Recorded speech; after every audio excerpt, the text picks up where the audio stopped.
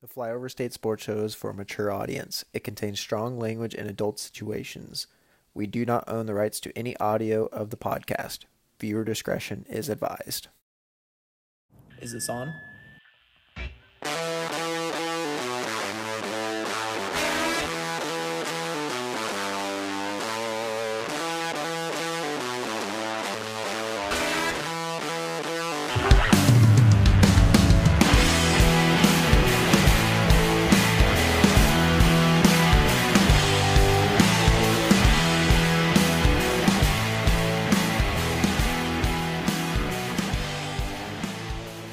Hello, everyone, and welcome back to a very special episode of the Flyover State Sports Show. We are now in living color. For those of you that are not watching the video on YouTube, I did some jazz hands to accompany that high pitchedness of my voice. We are very excited here to be seen and heard, and I am here with my beautiful co-host, Mr. Gavin Alexander and Mr. Caleb, the Bean Jubal. Gentlemen, are we excited to bring the folks our faces? Gavin, you have your hand up. Do you want to speak? My hand's up? Okay, hang on. We're getting used to new technology here. Hey, yo. What's your name, Mr. Hands Up? My name on Skype is Skymore is the what the fuck? I think I spelled it wrong. All right, so we have one person who is Sky is the limit season. Holy fuck. Okay, there we go. Now, what does the holy fuck represent? I was just having fun at that point. Hey, we're all looking to have fuck fun, am I right? Am I right? Well, Beans, you're the only one who actually has his real name in there. You're the professional of the group. Well, I had to start it. This is a business account, so. You'll be expensing this? Yeah, this is coming out of the funds. I use this for work. God, I am just getting absolutely bombarded with text right now. Jesus Christ. You're an important man. I know, I'm an insider. And my inside information is telling me that Traylon Burks is fat and out of shape. No, he's less fat now. Gavin was the one texting me, by the way. That's my inside source. Okay, gentlemen. So I think it is time to start this show off proper. We have already just started this poorly, so we might as well continue it poorly. God, my eyes look like they're so fucking shut right now. Your head's floating. My head is floating, yeah, because I'm wearing a white t-shirt. Not even a clean white t-shirt either. Like, you can see all the fucking stains. My nightshirt. I like to work comfortably. Well, gentlemen, I don't think we have a sponsor for today's video, so the sponsor is whatever the hell Beans is drinking over there. Whatever the hell Beans drinking over there, and Dr. Pepper. A bear on a bike with a bottle of booze. That's right. Booze, sponsor of today's podcast. Booze, delicious. Well, gentlemen, we have a very exciting show today. We're going to be talking a lot of training camp stories. We're going to do a draft of the best sports moments of all time. And Beans will continue to serenade us with his very, very weird and thought-provoking moments. But first, we have to start on somewhat of a somber note today. It was announced that John Mechie, second-round pick by the Houston Texans, will be out for the season this year as he has leukemia. Very tragic and sad news, but fortunately, from all reports, it is the most treatable form of leukemia, but as I said, very tragic, very sad. Cancer fucking sucks. John Mechie, we're really thinking about you out there. We're really rooting for you to make a hell of a comeback. So, guys, do you have any thoughts or food for thought for our listeners out there? No, just want to point out that, like, the type of cancer that it is treatable. And also, like, the dude's been getting medical checks for the past 6 months just because of the combine, because of his ACL. Like, they had to have caught this early. So I think in terms of recoverability, he's probably going to be fine, which is great news. We wish him the best. And, yeah, future NFL comeback player of the year coming at us. Yeah, that's for sure. That's a good point that you brought there about the future comeback player. John, I love John Mechie in college. When we did our top 5 players, I had him as my 5th best receiver because he has such a pure route running ability. So I really hope he comes back because he's a really good player.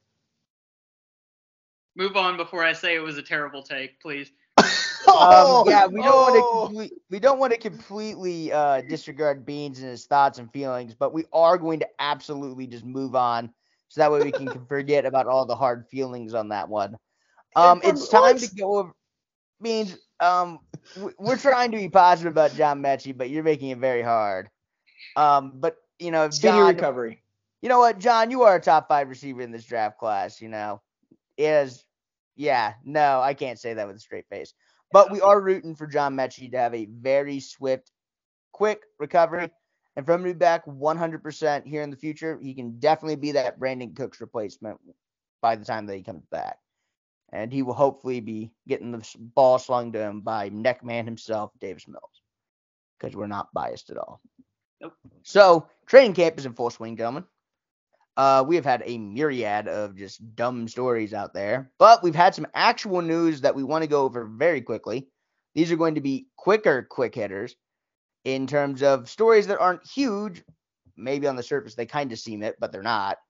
And we'll just give some thoughts on it and, say a sentence or two. So kind of the first thing that's a little bit less important is Chris Carson retired about 2-3 days ago or something about that. We all kind of saw it coming. He had basically no neck at this point. I was going to say, is it confirmed yet that he has a neck? No, it is unconfirmed that he has a neck, confirmed that he is retired.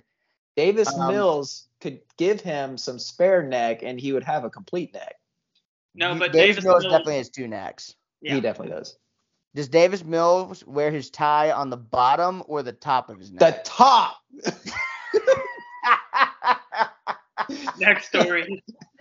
Oh, you gotta go back one episode to really appreciate that joke. So Chris Carson, the first big one is he's retired. Congratulations on a fantastic career, Chris. Unfortunate for you that you had to retire early. Someone who should be retired but isn't is Julio Jones. He's signing a 1-year contract with the Tampa Bay Buccaneers because everyone just wants to go play for Tom Brady and ring chase because fuck it, right? Did you see that crap on Twitter where he made an end zone catch and everybody was freaking out because Tom Brady threw a floater in the back of the end zone and Julio caught it? Well, no, I didn't see it, but they're going against nobody, so. I know it pisses me off that training camp does that shit. Dude, training camp is so fucking stupid. Nothing ever happens. Talking about camp. Juju making a catch. It was Juju though. That's different. No, it's not. Juju's better than Julio at this point. When did making a catch become an important thing for a wide receiver? I'm biased. Like, oh yeah, man, this receiver made a fucking catch. God, he's the greatest receiver of all time. It's not like he's just doing his fucking job. Whatever. Moving on. Yep. Joe Burrow also had a appendectomy, apparently, just out of nowhere. That's a big word. Holy crap. It's the removal of your appendix. Appendectomy is I can't even say it again. Appendix removal. We used appendix removal. We're big worded out. My favorite part about this story is how everyone in the media is just like, oh yeah, like he just got his appendix removed. Like he was going in for a routine dental appointment and not like a major surgery for a ruptured organ in his body. You could die from that. No, I know. It's like, oh yeah, dude, he just got his appendix removed. It's like he went and got his wisdom teeth out. It's not actually how it is. Like, that's actually a big deal. Yeah, it's not going to affect him at all for this season or whatever. He is going to lose some training camp reps, but it is just really funny because we are in Trainingburg season Trainingburg camp. Whip it. Training camp season where you overreact about everything, but then this quarterback has a major surgery and they're just like, oh, he's going to be good. He's fine. My question to you. How good can Joe Burrow be if he ever actually gets an uninterrupted training camp? Because he didn't have one because of COVID, like his rookie year. And then he didn't have one last year because of his ACL tear. And now he has an appendectomy. I mean, he was one of the most efficient quarterbacks in the NFL last year. So he's also exactly how much better can he be? Can he be better if he gets a full fucking training camp? I think you saw the best of Joe Burrow last year. He was also 25 last year. If you could count the age thing, he's pretty mature and stuff like that. So, a 22-year-old kind of needs that training camp time, but a 25, 26-year-old, not by really. Joe Burrow's age, you would expect him to have the cognitive skills of a Kyler Murray. Yeah. I mean, Joe Burrow is definitely older than Kyler Murray. Kyler Murray is a guy, that's for sure. He's also a dude, and he also enjoys video games, allegedly. Yep. And he's Allegedly. also a $230 million man, gentlemen. This is the section of the podcast where we are going to finally go into some deeper dive and give some actual legitimate takes out on these streets about a couple of news stories. The first one being Kyler Murray signed a $230 million, I believe, 5-year extension with the Arizona Cardinals, ending the holdout that never was, because he was never not going to play for that team and the Cardinals were never going to trade him. So it kind of just happened. Gentlemen, how do we feel about giving a guy who is my height $230 million to play quarterback in the National Football League? They had to pay Kyler. I think the way that they paid Kyler was actually really smart, where not a whole lot of it's guaranteed. And we'll get into this some of the language in the contract, because that's interesting, and you wonder how much, with as little of the contract is guaranteed as it is, how quickly can he start to lose money if he just doesn't do certain things. But as far as, I think it was safe for the Cardinals, they could not pay him. I think it's more interesting the fact that all the three most important members of their franchise, and their GM Steve Keim, their head coach Cliff Kingsbury, and Kyler are now extended, and you could argue that all three of them shouldn't have got it. Dude, when I look at the Cardinals, right, I'm like, okay, Kyler Murray, top half quarterback, yeah. Top 10, not on my watch, but whatever, other people's watches. Cliff Kingsbury, top half coach, no. He's a fucking idiot. Yep. And then Steve Keim, top half GM, nah, probably not. So, I mean, you're pretty much investing in, an idiot, a, replaceable GM, and a midget quarterback who's not even a top 10 quarterback, who also enjoys to play COD, so. I think Kyler... Oh, go ahead, Beans. Do you want to go into the language of that? Because Sam bringing up COD covers the language of that deal. Yeah, so the fun part that Ian Rappaport, got to report was oh, you see, there's this language in the contract that, they did, and Kyler Murray has something in there that says that he's got to study 4 hours outside of the facility. And it's what do you mean Kyler Murray has to study 4 hours outside the facility? Isn't that his fucking job? And apparently, no, it's not. And then Ian Rappaport loves to walk it back. He's oh, he already does that though. So it's just in there. And it's but why does it need to be in there if he already does it? So Can you imagine hopping on Xbox and you hear Kyler Murray? Gotcha.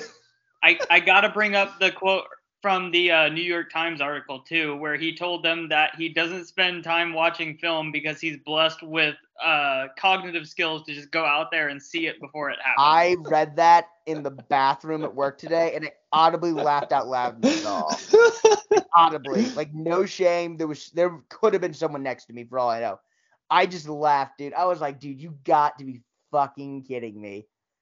How, dude, you're not even that good. You're good, but dude, put the work in, for God's sake. In terms of actual analysis with this, my concern with Kyler is more around the person than it is the player at this point, with everything that we saw in the playoff game. Now what we're hearing with the off the field stuff, a dude like Baker Mayfield, who has shown flashes, has been hurt, and apparently is just a major problem person in the locker room, off the field, whatever. We're seeing the same stuff from Kyler, and all it took was one bad year from Baker, and he's just people want him out of the league. So Kyler has a longer leash because he's shown a higher ceiling, but I don't think he's worth $230 million if that's what you're seeing behind the scenes.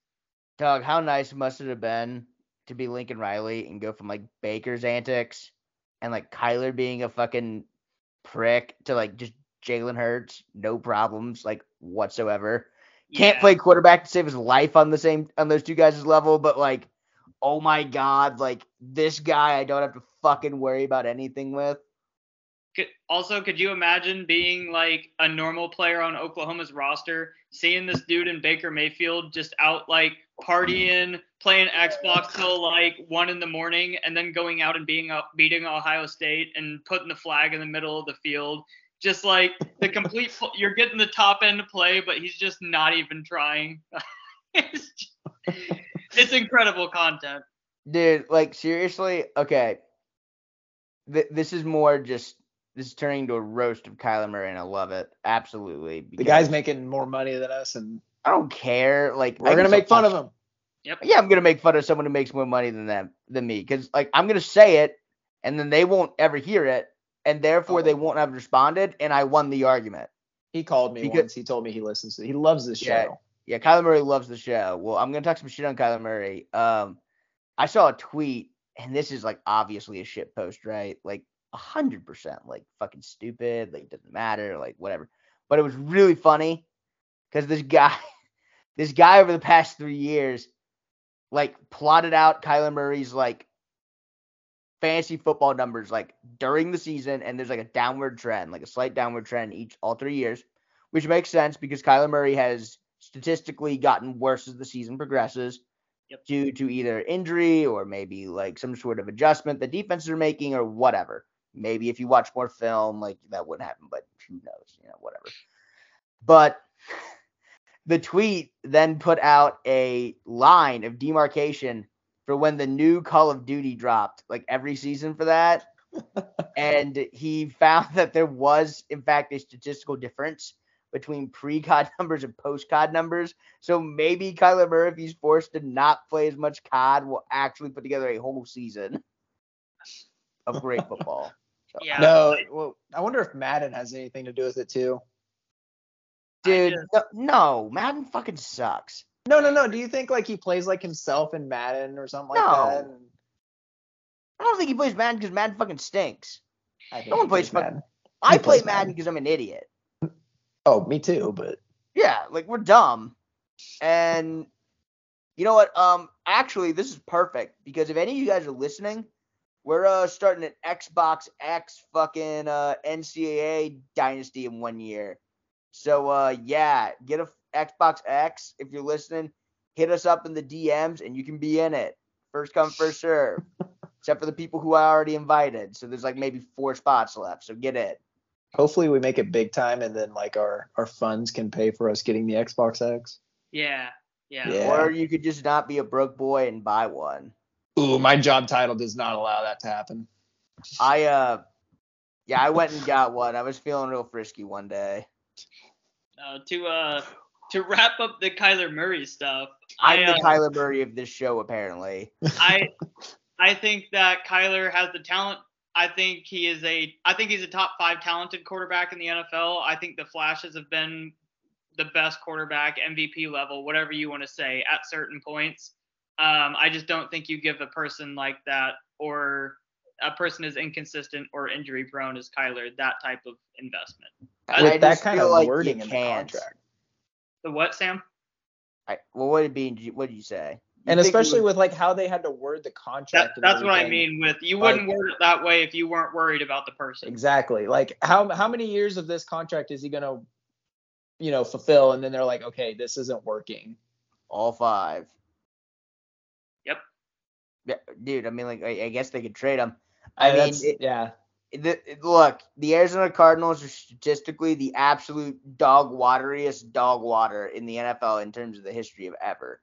There's no franchise who has done less than the Cardinals. They're not even, like, bad and, like, hilariously bad like the Lions and, like, the Browns. People are like, oh, yeah, like, the Browns, like, when they sucked, they were, like, lovable losers. And, like, the Lions are always just that super sad team that went, like, 0 fucking forever.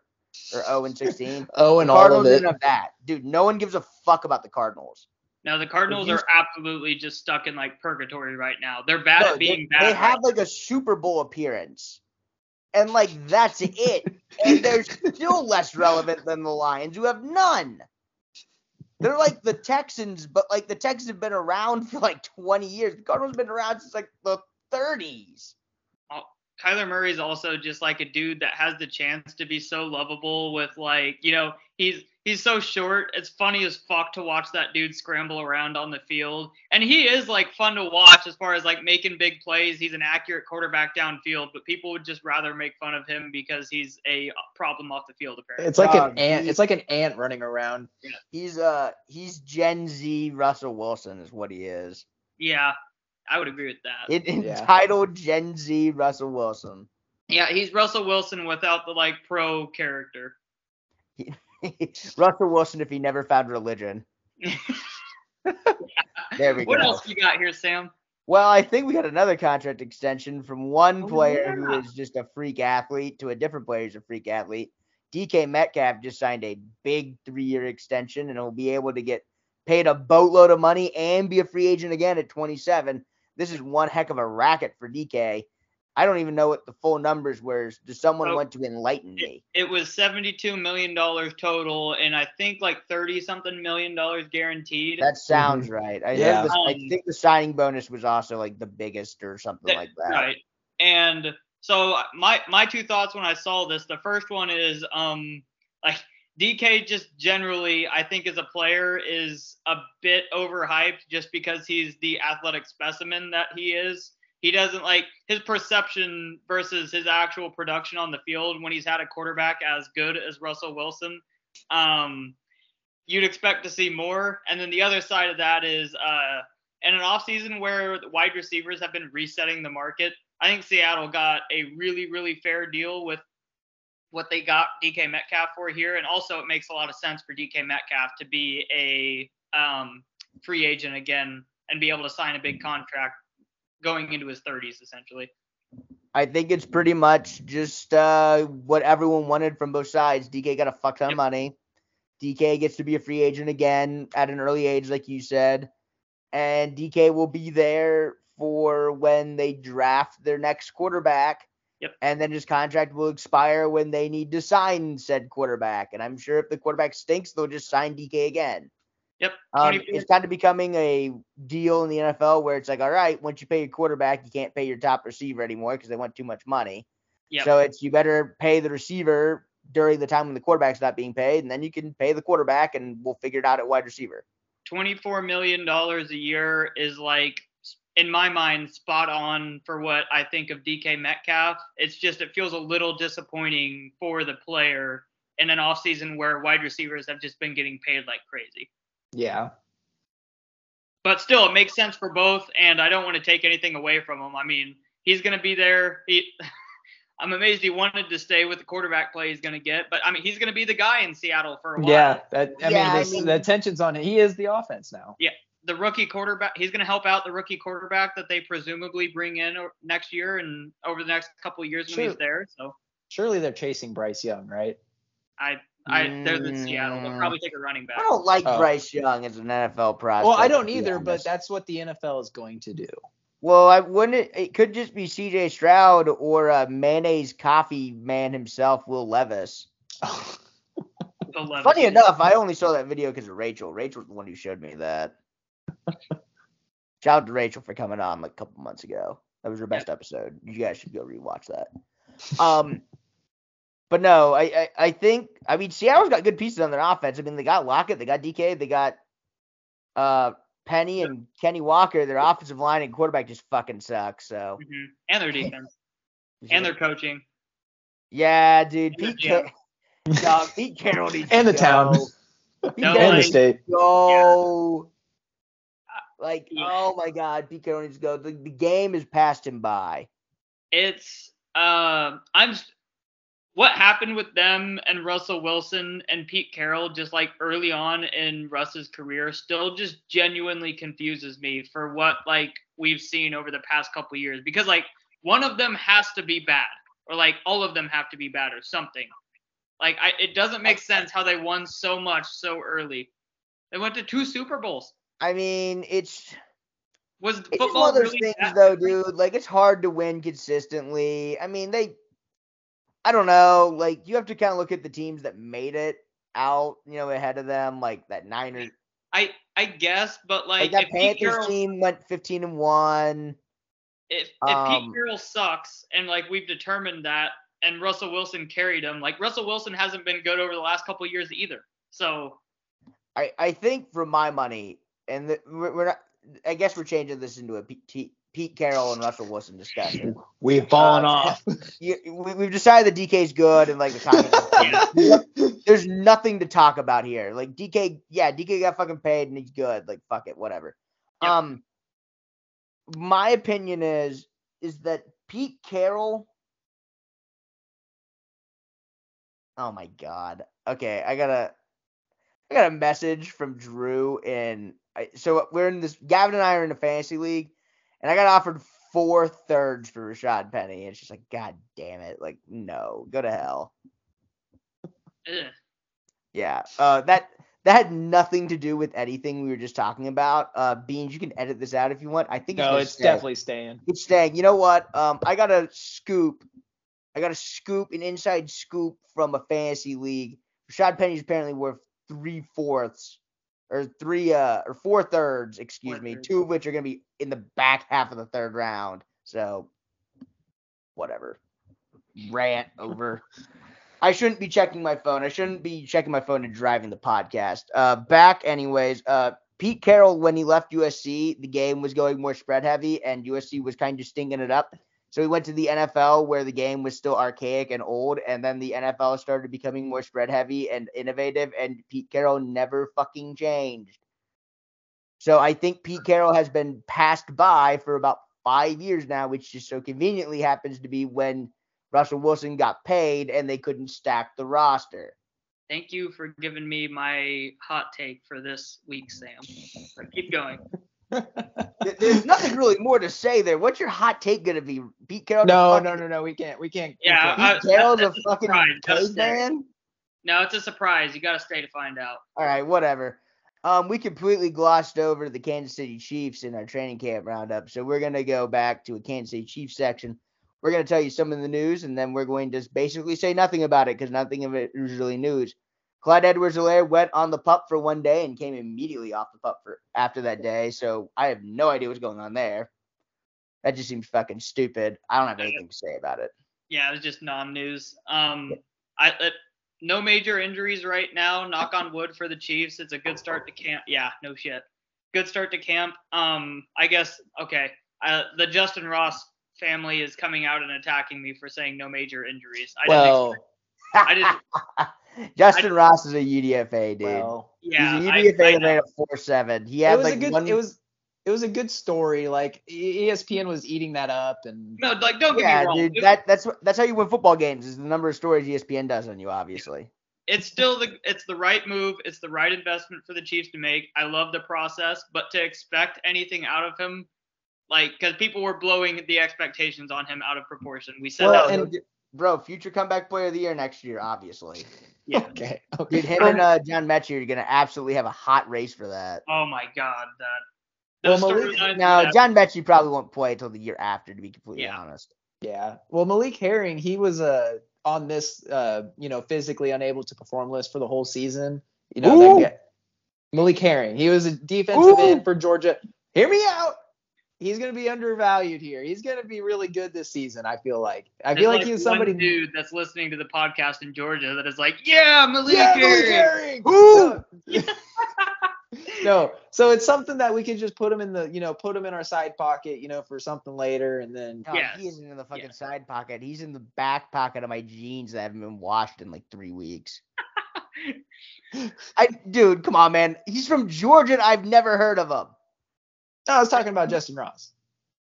You're talking about Justin Ross? And Malik Herring. Who? All right, on to the next one. No, but for real, I will give you one peanut butter and jelly half sandwich. So like half on one piece of bread. Cut the bigger way. Yeah, cut. Yeah, not Here we go. Hold on, no. Finish what yours, and I'll say what I got an idea. Yeah, no, I got peanut butter on one half of the bread, jelly on the other half. It's completely white bread, just the garbage ass white bread that you get for 88 cents. Fold it over for a PB&J sandwich. I got that for you for your Georgia defensive lineman, only because it was Georgia, and there might just be someone who would have started on every other fucking football team in America last year. Because Georgia was a fucking NFL team on defense last year. Yep. So I'll give you that. I'll give you it's the half-eaten ham sandwich of credit. No, I want if Malik Herring is like really good next year, I want you to come on the pod and say that sandwiches cut diagonally are bigger. That's what I want you to do. I will never say that. That's a good That's a good bet. No, And then we fuck quote you. Traffic. I'm not gonna do that. What constitutes him being good? Like, did we even draft him? No, he was a UDFA and he was hurt. Okay, so if and he makes the roster, that makes him good. All he has to do is make the roster. It was last year. He was in last year's draft. So he already made the roster once? No, he was hurt, and so we kept him in on the PUP list for the year, which means he doesn't, account for any roster. No, I almost don't want to give you the hat. I'll give you a quarter or like a 3/4 eaten ham. No, sandwich. I just want you to admit that sandwiches cut diagonally are bigger. That's all I want you to do. Bigger if you're looking at the radius, No. or not the radius. No, we're not. Okay, what's the next story? Sandwich is bigger. Yeah. But it's the same amount of sandwich. We've had this conversation before. It's been debunked. You're sounding like a flat earth person. If you were offended by that statement, please stop listening to our content. The earth is fucking round, you dingus. Anyways, Travis Kelce also got a $3 million raise that wasn't technically a $3 million raise. It was just $3 million pushed from the years down the future to now to adjust for inflation, basically. Probably. I don't know. Probably. I think that's a pretty smart move. If you have the money, throw it in there now, and then we'll have $3 million in the future. Yep. I almost guarantee you we threw it in there because we could, and we'll just extend him next offseason. And we have him until 24. But again, we'll probably extend him. I don't know. Right. But if we're moving money to right now and he actually does age poorly, then all of a sudden that's money we're not paying him later, making him and it makes the most sense. Yeah, right. it's a good move. Plus, everybody's been talking about how he's so underpaid and stuff like that. Like, he's not about that. He's a guy at team-friendly deals and stuff like that. He's not underpaid. He just plays tight end. But everybody thinks he should be getting paid. Like, he's probably the third top paid tight end right now. Yeah, he's everybody thinks he should be paying top tier, like top. Okay, that goes into another soapbox argument for me. Yes, Travis Kelce should be the number one paid tight end. Absolutely. And he would be if everyone was just paying tight ends right now, but he's not because he wasn't the last good tight end to get paid. Yeah. Right. Same things with quarterbacks. It's like, oh my God, like Matt Ryan is the top paid quarterback. It's like, yeah, because Matt Ryan's like half decent and like won by like $500,000 because they had to keep him over Ryan Tannehill has the biggest cap hit in the NFL this year because for 1 year the Titans just loaded a bunch of money on his contract, and then next year it's back down to just like normal Ryan Tannehill. Like $8 million after this. Right. Yeah. Contracts in the NFL are dumb. They don't make any fucking sense. Yep. Yeah. I genuinely don't think the contracts that the NFL like writes on paper are worth the actual paper that they write them on because it's just it doesn't matter. The cap isn't real. It isn't. It's only real if you make it real. It is real, but there's so many workarounds that it just like you're just bad if you can't find a way to get the one player that you think you need if your roster is just normal. Like if you're the Saints and you're just playing with fire all the time, like sure your margins are smaller. The Saints have just been telling everyone the cap isn't real for like 10 seasons, and now they're facing the repercussions for all of these players. Yeah, now they're facing repercussions. They just lost their left tackle or their right tackle. What's his name? Like they do. Yeah. They've been losing players now. Like it's Taron Armstead's not there that's anymore. Right. Thank you. Yeah. I mean, eventually, but like, Dad, you had Drew Brees. Like, what were you gonna do? Not pay the fucking players you had with Drew Brees on the team? Like, whatever. Plus, we can move on. We don't need to stay on the Saints. By the way, Sky Moore, healthy. Sky's the limit. Yep. The only thing I'll say on Sky Moore before we move on from the Chiefs is, and this is actually going to sound weird coming from me, but like we've heard a bunch of very pro Sky Moore the person comments come out, which very good. We've seen what bad comments on the person has done to Treylon Burks, but like we also haven't seen We haven't seen anything on the field because of the hamstring injury yet. So like he was a good person coming into the draft. We knew that, or like had a pretty good idea of that. Like again, we're not learning anything new. You shouldn't be reacting to the stuff coming out of camp right now. Let's see him on the field doing good things before we like actually start to get before we start changing expectations, I guess. But yeah, no, that's my only thing with Sky Moore. We can move on to our draft now. Sky's the limit season. Holy fuck. That's right. Now, gentlemen, Are you ready to rumble? That was impressive. That was really good. Probably going to get copyright stricken from this. That's right. You're watching this on YouTube. Beans, we had a great time doing a draft the last time. Let's do it again. Tell us Part what we're drafting 2 today. All right, so we're going to do a draft of the greatest sports moments. So this could be like professional, college, yours, high schools, whoever. If you're choosing a high school moment, like you're going to get fucking smited by the act of a god or something like that. You're never going to win anything. Yeah. And then the order of the draft, it's going Beans, because I want a Twitter poll again. Okay, Beans won a Twitter poll because I asked who needs the most help and therefore needs the number 1 overall pick. And I'm still going to win this draft. No, you're not. And then Beans, you're an idiot. I'm sorry. And now that I've said that, you're going to win, and I hate it. Then we got Sam and then Turd in the back end. Turd Ferguson. Yep. So it's snake style as always. All right. So Beans, what is the 101 of? Yeah. What is the greatest moment in sports history, Beans? All right. What is the coup de grace? And why are you wrong? No, it's absolutely right. And it's the only moment that you will ever see that just sends chills down your spine and makes you feel all warm and cuddly inside, makes you go, feel special and everything. So I'm going to lock this in as the 101, run the card up to the podium, write it in Sharpie, pen, whatever the hell. And it's the Wasp play in Super Bowl 54. Whoa! That is the 101. That is the 101, damn it. No, it's not. What do you Beans, there's one choice for the 101. There's only one. I'm a Chiefs fan. Oh my goodness, Beans. We're Chiefs fans. What are you doing? There's only one This choice. moment was amazing. It Beans, was great. It was amazing. For that moment, it wasn't the 101. It was definitely the one. It's definitely It the was 101. not. For you, yes. For no. What? I'm recency biased. Bro, I'm not even mad because I personal team bias. I get the 101 and the 102. This is like you drafted fucking Sam Bowie over Michael Jordan, you dumbass. Well, what's your 101? Well, it's the 102, and it's the greatest sports moment of all time, at least in America. It's a miracle on ice, you dingus. Yep. Well, America's the only country that matters, and yes, exactly. And all except for that one dude in Netherlands, yeah. Well, yeah, that's because Netherlands is number 2. No, we actually got like 6 overseas now. It's pretty cool. Whatever countries they're in are next on the list. I'm not winning any of those 6 votes apparently, but you know what, dude, it's a miracle on ice. Yep. Come on. Okay, I ain't gonna lie. I had that in my notes, but my number 1 at the top of my list from taking my notes is Wasp. No. Dude, okay, Beans. When you think of Wasp, you think of the play, right? Absolutely. When you think of Miracle on Ice, you think of the moment, and you think of the call. Do you believe in miracles? Yes, and everyone knows that, and everyone gets chills when they hear that. And it's so very obviously the greatest sports moment, at least in American history. And you biffed it. And it's because also the heightened times, that we were in at that. Yeah, we beat the Soviet Union. And there was such heavy all over again. And it was such heavy underdogs at that time. Dude, that wasn't even the final. People don't even know that wasn't the final.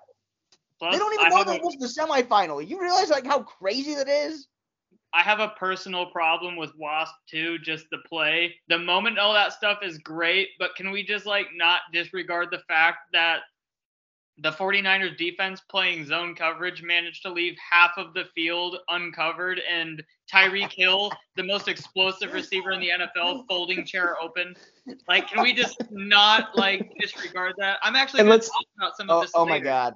So I have to tell you a story about that play, guys. So I hate to totally disrupt the draft and everything that it stands for this play or for this commentary, but I have to. So. Dude, okay. You have to put yourself in my shoes, right? Chiefs are down by 10 points. Yep. And it's 3rd and 10. We just got a first down taken away. I'm just I'm in Miami with my dad frozen. Never even considered we would lose this game. Or never. Frozen, dead shock. We don't get this, we're fucked. Yep. And Mahomes throws the ball, and I see Tyreek Hill just wide ass open.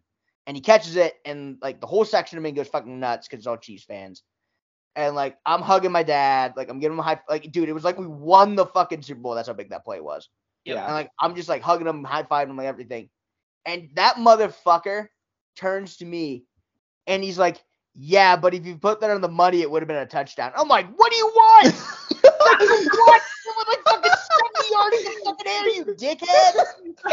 It was like, what do you mean he underthrew him? I hate that he's right. It was like, dog, it was a 60-yard fucking pass, you asshole. Like, bro, like, That's we just funny. fucking changed the game around, you ass. That's a moment where you just complete the pass, make sure you don't overthrow him. Just let's get what we need here. I was just in shock. I was like, dude, we're like, all right, we're on like our own 40. Mahomes dropped back like 10 goddamn yards. And I remember it was like the Russian. fucking 20-yard line after basically no rack. And I'm doing the math in my head. I'm like, dude, that's like 50 yards. And he wasn't set either. He's off his back. No, I'm like, okay, that's like 50 yards, first of all, just off rip.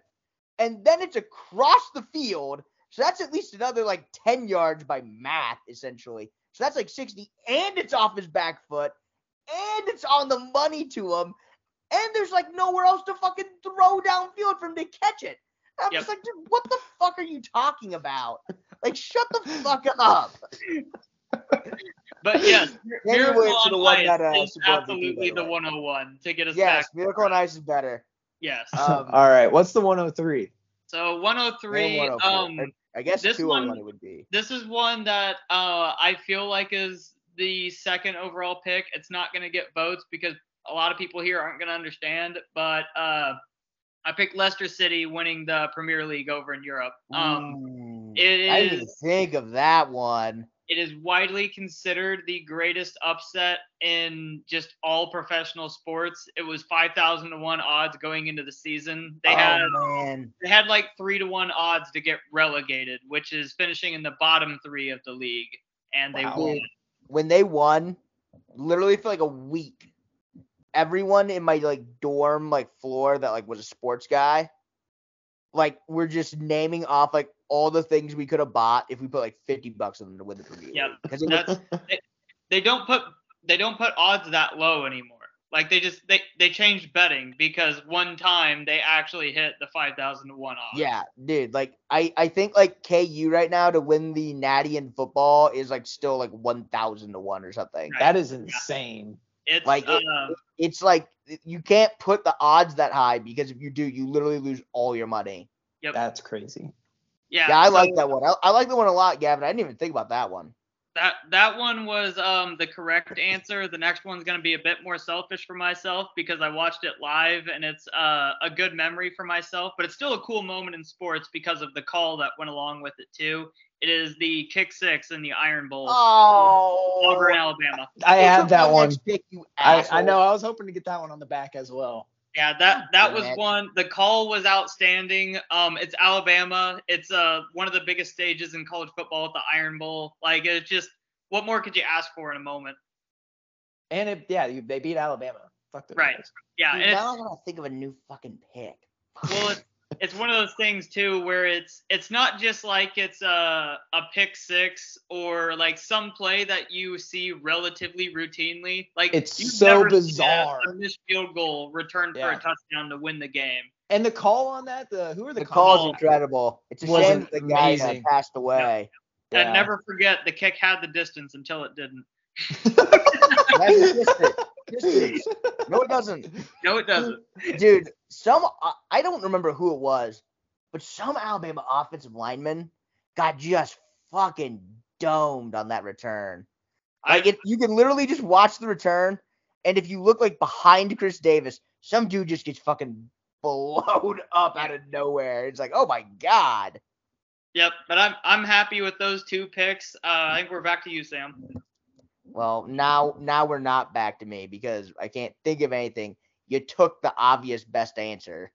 There's some more good ones out there. I know there's more good ones, but like that's like a super solid one. There's like 2 centuries, not centuries. Yeah, 2 centuries. A caveman. Should I pick the a caveman? Should I pick the first Olympics? I could do that. That would be hilarious. Is there any recordings of that? No. They also ran it in the nude and got twisted testes, so I don't think it was that great. Okay, let's think. I don't want to completely just go with the same sports. I want to diversify a little bit. So that's good for me because I don't need hockey anymore. So, and I don't know anything else for hockey. So I'm gonna go with LeBron James's block on Iguodala because it goes back to my previous mention of you can't have a great sports moment unless you have a great call to go with it. And that's why the kick six is so iconic. That's why Miracle on Ice is so iconic. And blocked by James. Since that was I was trying to remember what. Yeah. Oh, blocked by James. Oh, block. Yeah, that was such a cool call too. It's Mike Breen's best call. It doesn't matter how many bang calls he makes. It's his best call. Yeah, it's his best call, and everyone knows it. And it's the greatest. It's one of the greatest sports moments of all time because Kyrie Irving went and hit the go-ahead shot basically like a possession or two later, and no one gives a shit about that shot. No, at all. Everyone gives a fuck about. Yeah, that absolutely is the greatness of that play. I mean, it literally had such a small. It was the turning point in that series and everything. But like in terms of like just importance of a singular play, like I mean, it's just a block, like it's a turnover, they get possession, whatever. But it meant so much more than that to the entire series. The outcome became huge. That series was gridlocked. That game was gridlocked, and points were the premium at that point. And Iggy had 2 points, and then he didn't, and LeBron got it, and like that. Then they go and hit the what ends up being the game-winning 3. Yep. So I mean, I don't know what else you want. That's one of the greatest sports moments of all time. Just go watch that play too. LeBron's a freaking freak show for making that play. All right, Beans, you got 2 back-to-back picks. Serenade us with your greatness. Yeah. All right. So supposedly I have to make up the lack of ability that I don't have here. So the order is very important on this. I have 2 picks. I have the first one, and then I got the turn back. All right. So the number 2 here is also kind of more recency bias, but it's still such a cool moment. Mainly because of us being, homers and everything. But I want to go with KSU beating KU in Manhattan 2008. Oh man, you are being a homer. Jesus. I hate that I know that one. That game, dog, that game was so goddamn boring too. But it was so cool because it's like the first time in like 16 years? The Michael B. I mean. Oh, I feel like a dumbass. No, it's the football game. No. The one where Michael Beasley standing on the table. Yeah. He pulled the Kobe. Oh, yeah. Okay. Yeah, okay. I'm with you on that one. I don't know why I was saying football. It's the picture. You can just see the picture of Beasley on the table. No, the biggest picture is the wide lens of Bramlage and everybody's on the court after the game. Yeah. That photo resides in my basement. Oh yeah, I have a photo of that too somewhere. I'll have to find it. It's a great photo. Now, it is. And then so for the turn back on the 301 here, I'm going to go with Sam. You had a good USA one here, but I think mine might be a very close second here. It might be number 1. You never know. No, you're not about to do that. No. But that was supposed to last forever because you guys weren't supposed to know about that one. No. So the 2001 World Series first pitch in New York, that was obviously behind. An awesome moment. I hate you so.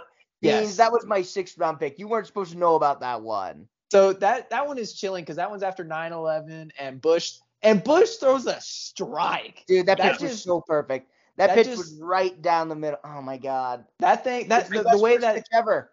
It is because it just pulled America together and it just I hate baseball and I know that moment. Exactly. Dude, that's like the only baseball moment that I can get like people to vote for on this. God damn it. What other baseball moment am I gonna choose that like people our age are gonna care about? I know, but it's gonna be mine. I'm not thinking of it then because I'm an idiot apparently. So that's my moment. I think that one you can see that one in like 20 years down the road and like still just like know the circumstances and everything. Beyond just sports too. Yes. Yeah, exactly. Have you guys ever seen like the 30 for 30 short over that? Yeah. Dude, so good. It is. Oh, It makes you cry. It makes you cry. It really does. It's dude, so well done. All right, Sam, what is your pick at the 302? Okay. So I feel like I need to counter Beans, right? So Beans pretty much was like, oh, I'm going to be a better American than Sam because I'm going to use 9/11 victims to like strengthen my argument. So I need to go with a better catch than Beans in the Super Bowl. And luckily, the helmet catch is the most iconic Super Bowl catch of all time. Yep. And everyone knows that moment. And it stopped the is. Patriots from winning the Super Bowl and going undefeated. Yep, stops the perfect season. It stops Tom Brady. Like, there's just so many storylines with. Think of like how much of a career Tom Brady's would be different if he would have won that Super Bowl. Dude, oh my God, he would have been the GOAT like 5 years later. But he already won the GOAT 5 years later, so he would have been the GOAT like 10 years ago. Yeah. He would have been the GOAT. It would have been sooner. It would have been GOAT. Yeah, it would have been a lot sooner. No, dude, and again, this goes back to my LeBron James thing. You want to know how good of a moment David Tyree's catches? There are people on this earth today that think that's the play that won the Super Bowl, when in fact it is not the play that won the Super Bowl. It's not even like the play before they won the Super Bowl. Yep. Like people don't even remember Plexico Burress like making the catch to win the Super Bowl. They just were like, oh yeah, David Tyree just caught the fucking pass and the Giants won the Super Bowl. It's like, no, that's not at all what happened. It was also a big play. That play's a miracle because freaking Eli Manning took a sack. Wasn't it against Harrison, the safety? Oh yeah, it was against Ronnie Harrison. Ronnie's Harrison. Yeah, he was a good safety. No, if you watch that catch, the reason that catch gets completed is because Ronnie Harrison goes to punch it out, and he misses, and David Tyree comes on top of him, and he's holding the ball like that, and the ball never hits the ground because he falls on top of Ronnie Harrison, so he gets into like that. And I swear on my life, that if Ronnie Harrison like doesn't fall on him and the ball hits the ground, there's no way he holds on to that. Yeah, I agree. Because if you look, the tip of the ball is the one that's going to hit the ground. And I'm just saying, like, there's no chance he holds on to that. That play is incredible. Like, it doesn't make any sense. It's the greatest catch in NFL history, in my opinion. There's been so many big catches in Super Bowls too. Like Julian Edelman literally had a helmet catch a couple years ago. Nobody cares or hears about that. We have a timeout on the field. Okay. What's up, easy. That could be used. It could be used. You know what else could be used? But redacted, because I'm not going to say it, because I'm not giving you guys a competitive advantage. Okay. Gavin, you have back-to-back picks, and you said that you had the baseball one to get people to vote. I do.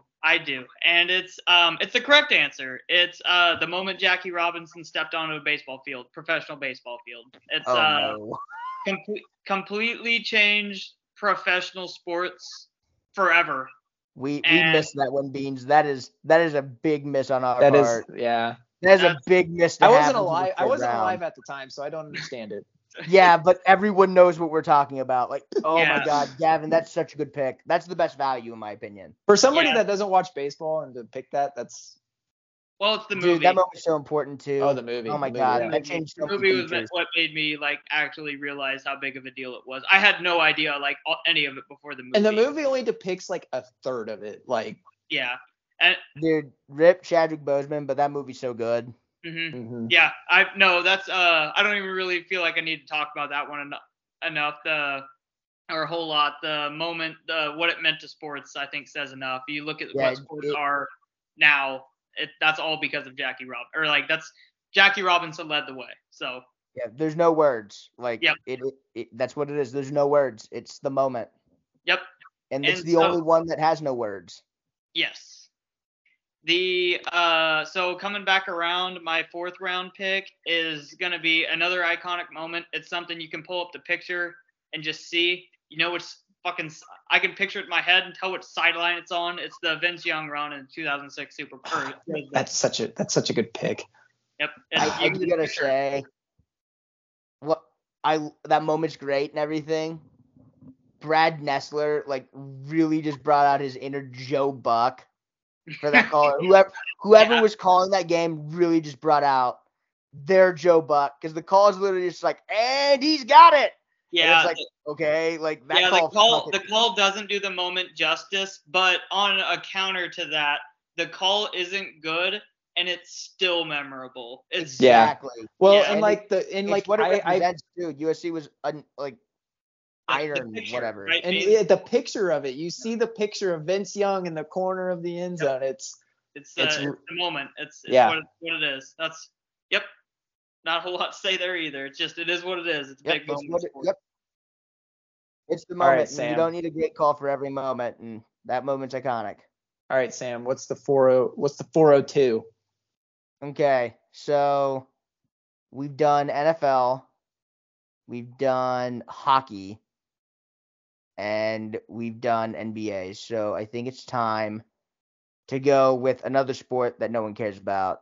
And I need votes, and I need iconic moments from iconic people for votes. And I think that Tiger Woods winning the 2019 Masters is one of the greatest sports moments of all time, for our generation at least, because our generation grew up watching Tiger Woods, and we grew to love him. And then Tiger Woods went through some really dark times for about a decade, and he was going to be down, out, and everything for the entirety rest of whatever. It pretty much it started as like, when's Tiger going to win his next major, to is Tiger ever going to win his next major? And I know when he won, I shed a few tears, because it was one of those moments where I realized that one of my sports heroes, like the great ones, can always turn back the clock just one time or so. And then you get the emotional payoff with him hugging his son, which mirrors him hugging his dad, Earl, when he won the Masters the first time. Yep. So I think that's just one of those ones. That one might be a little more niche and personal.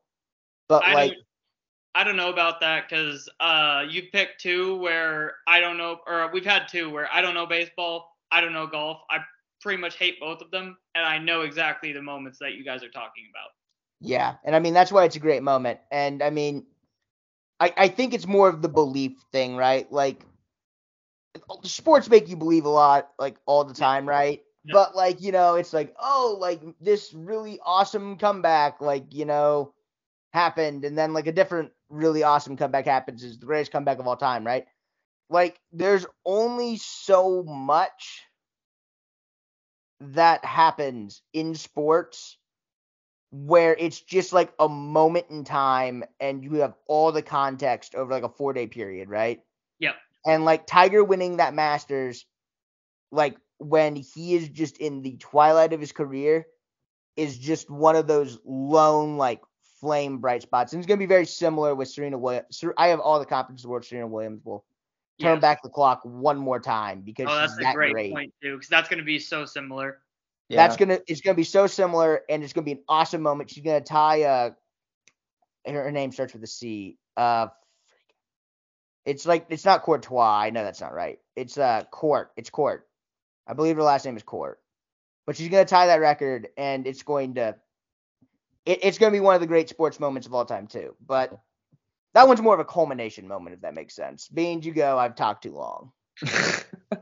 All right. So for my order here, it's also important again. That turnaround is always very important. So with the 403 here, I'm going to go with here's my second college basketball one. It is Jim Valvano searching the court after winning the championship. I didn't think of that one. Oh, that's such a cool moment where after they win, nobody expects them. What were they? What was their seed? The 6th seed? They were a 6th seed. They basically weren't going to make so. I think this was this was before it was 64 teams. Mm-hmm. So this is when it was like 48, I think. Yeah. And so they had to win the ACC tournament to make it, and they did. They basically did a UConn, like, from that one year, basically. Yeah, and so when they win the national championship and he's running around the court and just searching for anybody to hug. Searching for Dave Wittenberg, and Dave Wittenberg was hugging someone else. and he was hugging someone else. The wild part about that, if you've watched Survive and Advance, right? Yeah, that was such a good 30 for 30. Oh my god, dude, that wasn't a 30 for 30. That is S tier, like plus. Because there's so many 30 for 30s that are S tier, but there's only so many S tier pluses, and that's one of them. Mm-hmm. And they almost lost that first game, if you remember right. And like they didn't have a 3-point line. Mm-hmm. Like think about how weird that is. Like, right? Like there was a time where like some of the arenas had 3-point lines and then some of them didn't. Oh yeah. Like that's so fucking weird. Dude, it changes. I know. It changes everything. Weird. They were like playing on an NBA quarters, I think what happened. Like the NBA hadn't adopted it yet, or I don't even know what it was. There was like a 2-year crossover where they didn't have the 3-point line in the NBA. Anyways. Yeah, something weird like that. All right, so for the 501, and this is the one play that changed a guy's career forever, and you cannot prove me wrong. It's the Jadeveon Clowney hit and what the Outback Bowl against Michigan. Yeah, where he absolutely annihilates a guy, and then he just becomes a first-round pick and is overpaid somehow. I don't want to say just becomes a first-round pick because he was going to be a top 5 pick regardless of that play. But it was like, what? No. Yes, he was. That play over. No, don't be revisionist history here. Go look at the dude. There were no quarterbacks in that draft. That's true. I guess that is true. And like the other picks were like, Khalil Mack was the best pick in that top 5, but he was at Buffalo. That play definitely just like way like just jumped his career. Him, yeah. It did. I'm not saying it didn't. Oh yeah, but let's not play revisionist history here about him not being a first-round pick before that play. I would say it's done more to extend his NFL career than it did to help him in the draft. No, it overhyped him in the eye. Point. His perception. So clear the air, right? This is gonna become a Jadeveon Clowney defending session. Apparently, Jadeveon Clowney is a good NFL player. Jadeveon Clowney is not good enough to have been the number 1 overall pick or to warrant a number 1 overall selection. Neither was Eric Fisher. Like it happens, right? Yeah. Number 1 overall pick talents don't always get picked at number 1, and people who aren't number 1 overall picks, or Jadeveon Clowney absolutely had number 1 overall pick talent. He just didn't ever put it all together. I blame Houston because Houston tried to make him a fucking linebacker, but that's neither here nor there. But like Jadeveon Clowney was like the number 1 player in his class, like when he came out, and he was like a consensus top 5 pick. Like that play just showed how freaky deaky he was, even though like he really didn't do anything. He just ran in between some guys. That's what I was going to say. How freaky he was. That's a left tackle and left guard. We've gotten to this weird point, in my opinion, where Jadeveon Clowney is a solid like NFL player. He's in between like really like solid and like borderline Pro Bowl, right? Like he's not a borderline Pro Bowl player because he's never really come that close to being a Pro Bowl player, but he's definitely like the tier below that. So if you got to be like a B tier player or like an A tier player to get to a Pro Bowl, he's like a B, like not quite a B plus, but like a B. He's like solidly a B player. And he got so overhyped because like that hit and like being the number 1 overall pick that people have this perception that he's like some C- player when he's still like a B- player. So now he's like underrated because of the overhype. Once people decide that a player is like an A player is like great, whatever. Once that perception just like hits, they can no longer be a B player. They are A or they are C. There's no in between. They can't be B anymore. It's gone from memory. There are so many players. OBJ I can't even think of what. OBJ is the exact same. Yeah, dude. Like OBJ is a good player. He's just injury prone, and like that. Like when he's on the field, he's like at least a B. Like he's good. Yeah, he's fine. Yeah. He just played a run heavy offense for forever on Cleveland, and like had injury issues. Like he's still a good player. Yep. He's not like a C. He doesn't fucking suck. He just was an A in people's perceptions, so he couldn't fall to B. He just had to be worthless and should be in the league. It's weird. We went on a weird tangent there. All right. Absolutely just weird tangent. But Jadeveon Clowney's hit was him running through some Michigan offensive linemen without getting touched. Little known fact about that play. Actually, if you are a connoisseur of the sport and actually watch that game like I did, you know that Michigan was awarded a first down on the previous fourth down on that play. And it was definitely not a first down, but they gave it to him anyways. It was like that far. Clowney forced a fumble to make it even. Yeah, it was like that far away, and the ref said first down. Yeah, no, that was a terrible call. Yeah, one of the all-time blunders from a refereeing standpoint, and Jadeveon Clowney settled the score. Just corrected it. That also like plays into the mystique of the hit, of where it's like it's not like it was an awesome play, like only an awesome play. It was literally like we got fucked, so I just decided to like fix it. I took the game in my own hands. Exactly. Even though like he kind of didn't, Michigan just kind of missed a block, but whatever. I don't want to derail us on this, but you guys remember from a couple of years ago where Oklahoma State got the phantom first down conversion against us? I was like 3rd and 18. They threw a 14-yard pass, went out of bounds, and got the first down. And it's because they were in the 2-minute drill and they were running no huddle offense, and the refs just like, I guess, missed it. But nobody questioned it. There was like nothing. They just got a first down, and I don't remember that. I'd have to look at that. I probably blocked it from my memory. See, that just goes to show that if you fake it enough, they'll believe it. No, they didn't catch it on the broadcast. Nobody caught it. I just like saw after the play, someone had like tweeted out that like, hey, this just like happened and nobody realized it somehow. And there's just like a picture and he's just 4 yards short. And then like go back and watch it and you're like, oh yeah, but it was just 1st and 10 after that. But yeah, that's besides the point. That's just because we're K-State fans. That had to have been at Oklahoma State, right? Yes, it was. It was in Stillwater. We were playing Will Howard quarterback. Yeah, I don't care. I don't want to go too because my memory. Yeah, we've derailed this draft. I don't even know what pick we're at anymore. It's your pick. We're at the 502, Sam. Oh wait, it's my pick. Fuck. Yep. I hope I distracted you into making a bad pick. Yeah, I think you are. Okay. Now my mind's just all on college football. College football and great calls. Fuck it, dude. Bands on the field. Banners on the field. That's a good pick. Most iconic, one of the most iconic and like never will happen again moments ever in the history of ever. That was a cool moment. Stanford's band running out on the field during the final kickoff, and like the dude just trucking the tuba player. That shit's hilarious. The dude, re-listen to that call. That dude's fucking going insane. Yeah. He's like, oh my god, the band's on the field. The band is on the field. Oh my god. But he's not doing that. He's like yelling. He's like, the band's on the field. The band's on the field. That was a great moment. By the way, moments that won't happen again. You should check out Sky Moore's career highlights and see the game-winning touchdown he had when there was fans on the field. Go take a look. Was that Ball State? Versus Western Oh yeah, it was against Ball State. But it's not a band on. It wasn't a band. It's not the exact same though. Like if you rewatch Band on the Field, the band is actually like on the field. No, the band. Yes. But it was like the one with Sky Moore. It was like Sky Moore. So the one with Sky Moore. It was like the players were going onto the field. Yeah. I think. Yeah. You see, that's happened before. I know no one will use this because none of our friends would know this, and it's not a dumb moment. But there's like that reminds me of when that one Alabama guy like tackled a running back who had a free touchdown, so they just gave him the touchdown. I don't remember that.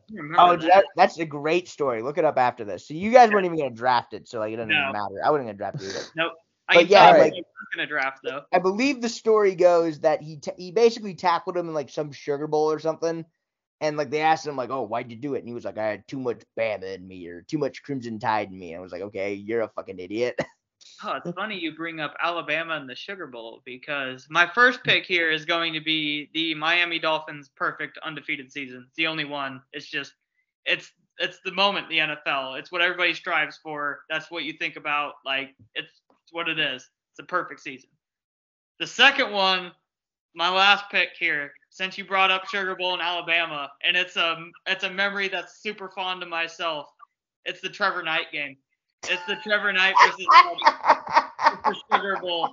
I've never seen a sports moment make less sense in my life. It was beautiful. AJ McCarron versus Trevor Knight. One is still in the NFL, and the other could keep his starting job the next year. Dude, wasn't that AJ McCarron? Was that AJ McCarron's last game? Yeah, that was like AJ. Oh my God, AJ McCarron won 2 natties and went out to Trevor Knight. Oh my God, I forgot about Trevor that. Knight game. Dude, Trevor Knight fucking sucked. We beat him at A&M like 2 years later or something. Oh my God. Yep. Yeah, I love that moment. I would have also accepted Utah beating Alabama in the Sugar Bowl too, but I don't think any of us really remember that. No. What's your last round pick here, Sam? Good pick, Turd. So I have taken college football, golf, hockey, NBA, and NFL. So I feel like I need to take college basketball because college basketball is objectively the best sport during like a 2-month period out of all sports. It's a hot take, but I stand by it. Yep. And luckily, Beans took one of the great moments all time off the court in terms of like college basketball, which is great. Love it. I'm going to take the most iconic moment on the court. I'm going to take Christian Laettner's turnaround jump shot against Kentucky to advance to the Final Four. Good. That's another one of those moments. The picture, right? Yep. Yeah. It's the picture. It's the picture moment.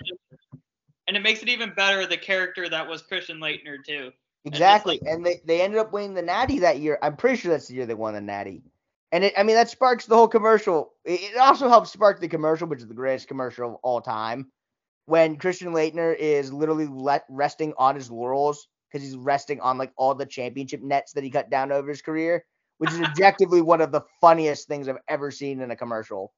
And also, shout out to Grant Hill for one of the greatest passes of all time as he just yeeted that thing from the fucking baseline right to Christian Laettner. Yep. The only thing about that turnaround shot is he actually had a lot of time to get that thing off. Yeah, no, because he fakes one way, then comes back and takes the So like that's a little bit downplay, but no, like I'm game. Like that shot is probably the greatest. That is up there for like probably 10 most iconic shots like in basketball ever. Yeah. If you're talking about an individual sports moment and it like being special, it just has to have either that like picture that you can just like see. The picture or the call. You have to see it or hear it. Right. Yep. And that's one that hits that criteria. So good pick, Sam. Beans, all right. So I'm gonna hit that picture-esque moment. And I don't really I've talked about this before. I make fun of the NBA. I watch it occasionally, but I'm not a NBA guy. But one moment, and then it's the picture that everybody always sees, and it's the game didn't mean anything, didn't mean shit. And it's the Dwayne Wade alley-oop to LeBron James. Ooh. That is such a cool picture where Dwayne Wade's just like this, and you just see LeBron just back there just. Talk about wild how that moment probably isn't huge like in the 90s, right? Because of just how social media works now. Mm-hmm. But that moment, the wild part about that moment is that moment was huge, but then because it got memed, like it's the test of time now. Yeah. Like we can say this now. We can say this now because like the draft is over. But like when Brandon Knight got yammed on by DeAndre Jordan, that's like one of the greatest dunks of all time. Mm-hmm. Or like most powerful, like awesome dunks of all time. But like no one remembers that dunk really nowadays. Like the dunk was forever ago, but everyone knows what you're talking about with LeBron Wade. Oh yeah, that's such a cool. That's one of the greatest sports photos out there. Like it's like definitely up there. Pop culture references that you've like seen from that as well. Like oh my god, like SpongeBob ooping it to Patrick. The Looney Tunes. Whatever the next Space Jam. Space Jam 2, there's a reference to it too in there. Yeah. Like you get references from that all the time. Like it's always memed, and it's a huge pop culture moment. And honestly, I mean, it's 2 Hall of Famers like having an awesome fucking picturesque moment. Like, can you imagine taking that picture? Yeah. Because it's not like LeBron's going for this awesome oop. Nobody knows who takes that picture. Nobody cares about that guy. No, that cameraman was absolutely just I'm fucking D-Wade. All right, so let's kick through some honorable mentions real quick. I'm gonna start because you guys didn't let me do fucking baseball because I know you guys don't know a dick about baseball out there. You listening, I know you don't know it, so I didn't use any of these. I wanted to use Derek Jeter's flip throw so fucking bad, but I don't think anyone actually knows that if they're over the age of or under the age of 25. So. Yep. No idea. Gavin doesn't know it. You know what I'm talking about, though, right? Yeah, I do. You can walk through it. Great moment, awesome moment, iconic moment. Other baseball moments I wanted to use. What was the baseball flip? Educate some people. Yeah, so Derek Jeter's like so basically the Yankees are either tied with the A's or up by 1 run against the A's, and the A's get a hit, and I think it was Jeremy Giambi. It was either Jason or Jeremy. One of the Giambis, who are slow as pond water. Both of them. Yes. They're trying to score from like second or go first. They might have been trying to score from first, actually. And like the outfielder just airmails the throw. It's going to like the batter circle or whatever on the right side of the field. And Derek Jeter, who is a shortstop, is randomly just there and gets the ball, catches it, and flips it to the catcher, and he tags out the Giambi to like preserve the lead or keep the game tied, and they win. And it's just like one of the most iconic baseball moments ever, along with Willie Mays' like over the shoulder catch. Oh, that's a good one too. I was. And also, if you're just going straight call, Giants win the pennant. Also fucking great. Mm-hmm. And a classic, a certified hood classic for you guys. Lou Gehrig's luckiest man in the world speech. Really wanted to use that one. Couldn't use that one. Yeah. No one knows what that is. Yeah. Joe DiMaggio's 56-game hit streak is also like one of those ones where it's like no one knows what that is. So like Jim's just sweeping up the UDFAs here. And then the last one that I really wanted to shout out that's on the head right now, 2 of them. Ray Allen's shot against the Spurs, completely missed that one. Yes. Yeah. And then Boise State Statue of Liberty is also just that was a good one that we just completely whiffed on. And I thought about like as I was saying my last pick and was like, well, shit. There's the hook and lateral in that game too. The hook and lateral is objectively a better play. That play is fucking crazy. It's 4th and 26 at like their own like 50-yard line. They fucking scored with 18 seconds to go. Yep. That play is objectively fucking nuts. I don't know how it worked. I mean, to know how it worked, you've never seen it before. Like Oklahoma's defense was literally like shitting themselves when they figured out that the ball was going that way. Oh wait, they fucking pitched it to a different guy. Oh no, we're fucking terrible. It's such a like simple concept that had never been used like downfield before, and it literally just like broke minds. I want to say this real quick because I love saying this, and I know I'm never gonna say it if I don't say it now. When you say like really simple concept and like it's amazing that we never thought of it, I want you guys to really think about basketball, right? Yeah. And the 3-point line has been around for 40 years, if not more. How is it that only in the last like 5 to 10 years did we figure out that shooting shots that were worth more points is a better way to run your offense? How did it take 30 to 40 years to figure out that 3-pointers are good shots?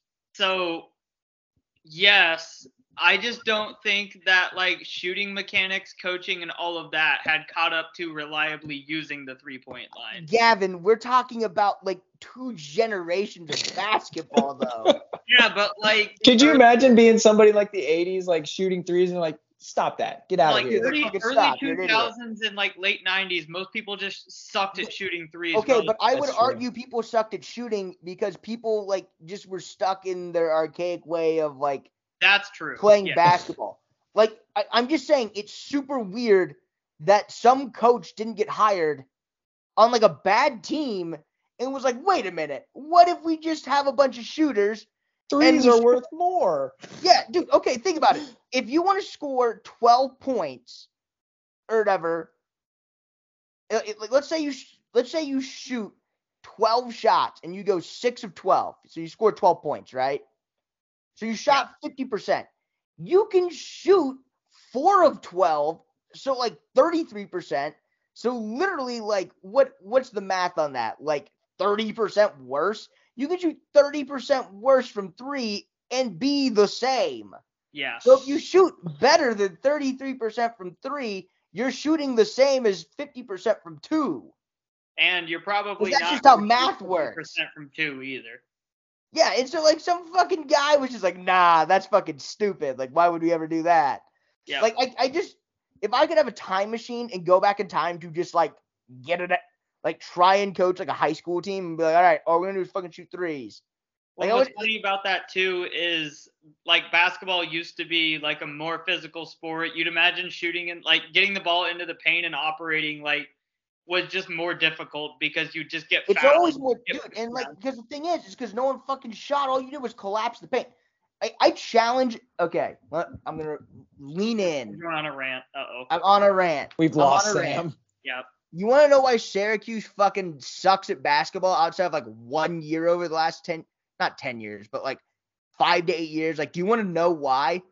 One, have you ever fucking seen the 3-point line from like 2006? Like when Syracuse was really good? I remember in the pandemic, like they replayed like a bunch of Big East Conference tournament games. The 3-point line is basically where the fucking like where the circle is. You know, the circle has the free throw line that goes through the middle? Yeah. That's where the 3-point line is, essentially. So Syracuse's defense is literally all inside the 3-point line because no one can fucking shoot threes because they're in college and it's like the early to mid 2000s. And so they're just all in the paint, so you can't fucking score on them because they're all just fucking there. And then teams don't shoot from the outside. No, teams just don't shoot from that side. And the 3-point line, dude, the 3-point line is like from me to my kitchen. Steph Curry would be pulling up from like when they say like, oh my God, he shot from the parking lot. Steph Curry would have been pulling up from the actual fucking parking lot like in this era. Seriously, beans. Or Gavin, if either of you are not recording on your phones right now, go look up 2006 Syracuse zone defense and like see if you can pull up a picture. That 3-point line is ridiculously short. Like, it's fucking nuts. And I watched the game, and I was just like, dude, no wonder fucking Syracuse was good. Like what? Like, no, of course everyone was playing fucking zone. I believe you, but we're gonna, to keep us moving along here from. Do you have a UDFA, Gavin? Yes, I have 2 UDFAs. Go through quickly. You better just say them before I get riled up about Syracuse. The first one is the OBJ catch. Again, just a moment. We brought up OBJ earlier. You can picture it. Second one is Michael Phelps breaking King Leonidas's gold medal record. Yeah. That's a good one. We fucked up not taking that one. Yeah, absolutely. That's the one that I was happy. That was the one I sent you guys a text about. I realized that one. I'm very happy because the UDFA, since nobody would think about it. But Michael Phelps broke a record that had lasted since people were throwing severed heads in the Olympics. Like it's incredible. And it's America too, right? That's patriotism. It's an incredible moment. I'm happy to have that as my last pick. It's the Justin Ross of your picks. Yeah. What's yours, Beans? And then Sam can move us along to your thought-provoking moment. So my first one is George Brett's pine tar moment. Oh, that was a good moment where I didn't even name off the better baseball like moment. When he's running on the field, he's like, "What?" That was a good moment. And then Malcolm Butler's interception. Yeah, that one. Ooh, that's a good one too. Because we were talking about Russell Wilson, and that's such a good moment. I mean, it's one that's still talked about today too. Yes. Yep. Dude, I'm determined to like find a picture of the 2006. All right. Well, while you find the picture, I'll give you my thought-provoking moment. Yes, please. And make it about Syracuse defense or Syracuse's zone defense in the early 2000s. Let me get my mic right here so everybody else can hear and just pull it right here. Oh my goodness, that is incredible, Beans. All right. So no one is upset about that. Yeah. All right. This one's gonna be quite on a crazy train here. Guys, what is your favorite number? I don't have a favorite number. What's your favorite number? Yours is 7? Yeah. What's yours? Oh, give me you know what? I'll go 24 for Sky Moore. Fuck it. Okay. All right. So why is nobody's favorite number have a decimal in it? I mean, some people's favorite number is probably pi. No, they're lying if they say it's pi. Why would they be lying? They're lying. That'd actually be a really cool answer coming from. Yeah, it would be. Like, you're telling me that Mr. Barnes' favorite number might not be pi? Yeah. Think about how many No, Mr. they're Barons lying. there are out there. Or like No. Bontraegers. You never go up to somebody What? though and say, "What's your favorite number?" and they say 1.34. No, they wouldn't. They would just say pi, but pi is an infinite decimal number. So I'm it not still saying counts. no. But like, I'm just saying in general, like nobody would ever say that their favorite number. Nobody. So There might be. I mean, there could be someone who is like super into like Avogadro's constant or whatever. that The the hell is reason that? Or like that nobody or cares about Planck's it, constant. or nobody hears about that, is because people are dumb and people just like don't care to think about what their favorite number is, or I they mean, have I feel like most people's favorite numbers, the jerseys. yeah, are from jerseys, and you can't have decimals in jerseys. Oh, that would be so cool. Yeah. No, it Ooh, we wouldn't. should. That would fucking- Yes. Are you kidding me? I see it Okay. a 1.2 running on No, the field. dude, no. Just wear 12. No. Wear 1.2. Just wear fucking 12.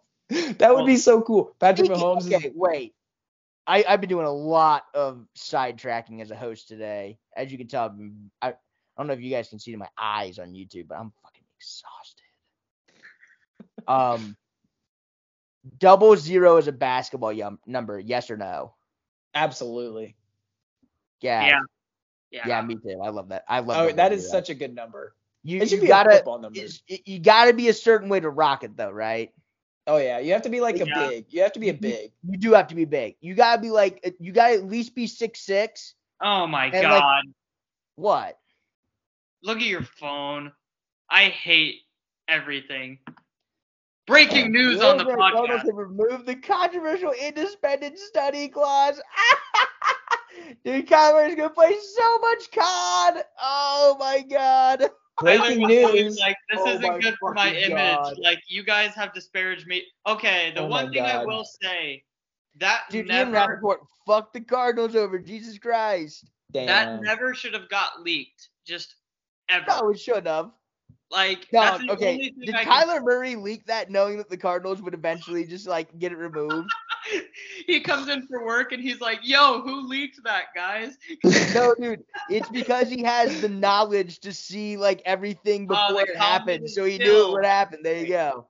Yep. See, Now that's he's what gonna you go get back in to the the Forever Times State and be like, Sports Show is you get live updates on. Well, it's not gonna be live for you because this happened. It's live. It's live. It's live in the sense that it happened on the podcast, but it's We not got our live live on YouTube. reaction. You guys will hear our live reaction tomorrow, probably. Oh Yep, yeah. And to that I say, ha ha ha ha. Let's go. Oh, So You guys don't know what you just missed. It's a reaction, and you guys don't know it unless you watch it on YouTube. So, yep, Watch you us know, on if you listen YouTube. on Apple Pod or Spotify, can't help you. Sorry about it. Yep, but All right, so now that we've gone on a lot of tangents, we finally have reached the BS portion of our show. As No, if the this rest is of the the most show just important part. wasn't this is the main BS. show. Yep. This is the main. Yeah, Main this event. is the main show. Gavin, you apparently have a hot take, and I don't even remember. Like, I remember that I was intrigued by it, and you told me, "Fuck no, I'll tell you when we get there." Well, now we're Yep. here. we're so here. what do you got? So I've ranted about this before. I just want to do it to a more open audience. I fucking hate when the media or just like people around sports, pretty much just football, use the word creative to describe offenses and just the most general fucking shit. I've never seen it. There's nothing better than the idea that the Colts are going to use Nyheim Hines in a more creative way this year. And I just know for a fact that he's going to line up at slot and an NFL defensive coordinator is going to be like, let's put our third string run stopping linebacker out there to cover Nyheim Hines. Like it's just a good idea and going to work. And then he'll catch an 8-yard slant and then like it'll go to the analysis and Tony Romo will be like, now this is really smart here, Jim, because what you see here is they're putting Nyheim Hines, who's just this offensive weapon, out at slot. So it creates a mismatch on defense. Like the defense is just forced to put a mismatch on Nyheim Hines. Like if they wanted to, they could just put the number one corner on him, which like is a mismatch still, I guess, but it's not a cool one. And they're just, they'll talk about it and it'll be cool. But then like the pass defending linebacker will be like watching the play action that comes just in case it's a run. And their roles are completely missed. Just nobody ever talks about the like defensive miscues side of it because it's not cool and flashy and whatever. But we're just so bad. And there is creativity I mean, Kyle Shanahan, I've talked on here about Kyle Shanahan. Like, offensive creativity happens, but every time something in the NFL happens that like is cool or whatever, it doesn't mean, or a player's used in a different way, doesn't necessarily mean it was creative. It's literally just like putting your pass catching running back on the field because he's better than your slot receiver. Like, it's just, NFL fucking steal shit from college all the time. College has been doing that for fucking years. You know what makes an offense creative? Having a fullback. I mean, they've played with fullbacks for years. You'd just be stealing what we've already done when offense sucked. But it's not creative anymore. And so if you brought it back, it's now creative. You play with a fullback, it's because man, let's go back to running the wishbone, I guess. Dude, don't get me started on that, man. Not gonna lie, if like let's say the Chiefs were bad, right? Mm-hmm. I would almost want them to run like the wing T, like triple option, or like the wishbone, because like it would be hilarious.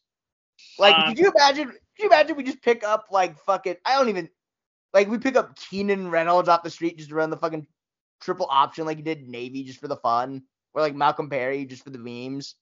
It's like, we're just gonna fucking run Navy's offense for like the last 4 games of the season because we're fucking like toast.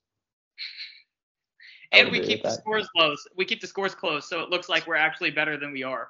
Dude, so you could if you ran Navy's offense a whole season, do you think you could win a game, right? Surely. Well, no, that's I mean, I've talked about this on the podcast. If like running the ball is how you set up your offense, you're just like hoping to lose by less. Yeah, that's true. Yeah. So is there such things as creative defenses? Yes, but nobody talks about it. Nobody talks about stuff. Yeah. I feel like the other thing too with creativity, I feel like a lot of creativity comes from like having a player that like is one of very few archetypes. Yeah. A tweener.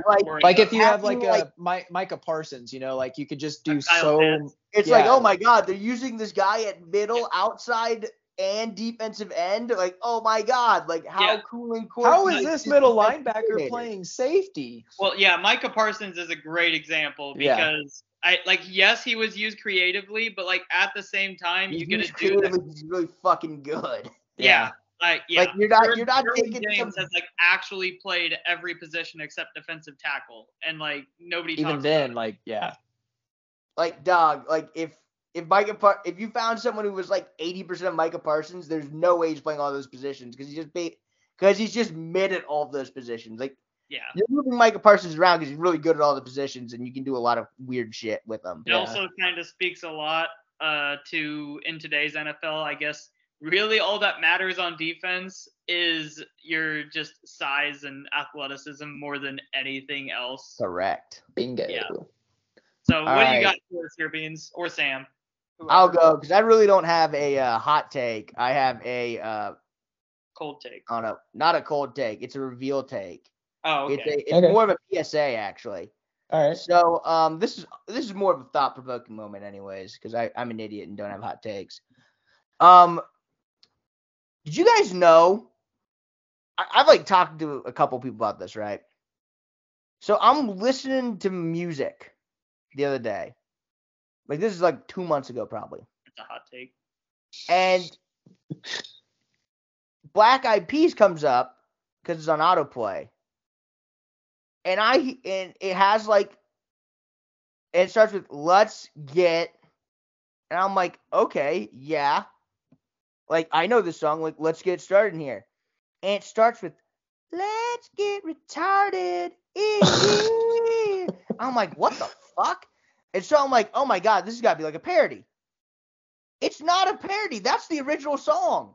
Let's Get Started in Here. The original song is "Let's Get Retarded." That's the original song, and they changed it because the NBA wanted to use it for the 2004 playoffs, to promote it.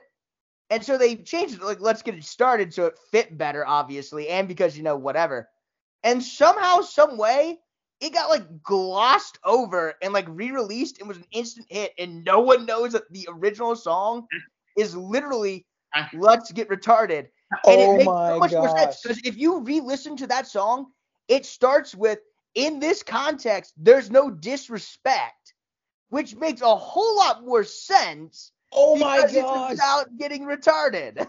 How many musical, and this is part of the reason I hate music. Oh, go ahead, Sam. Go ahead.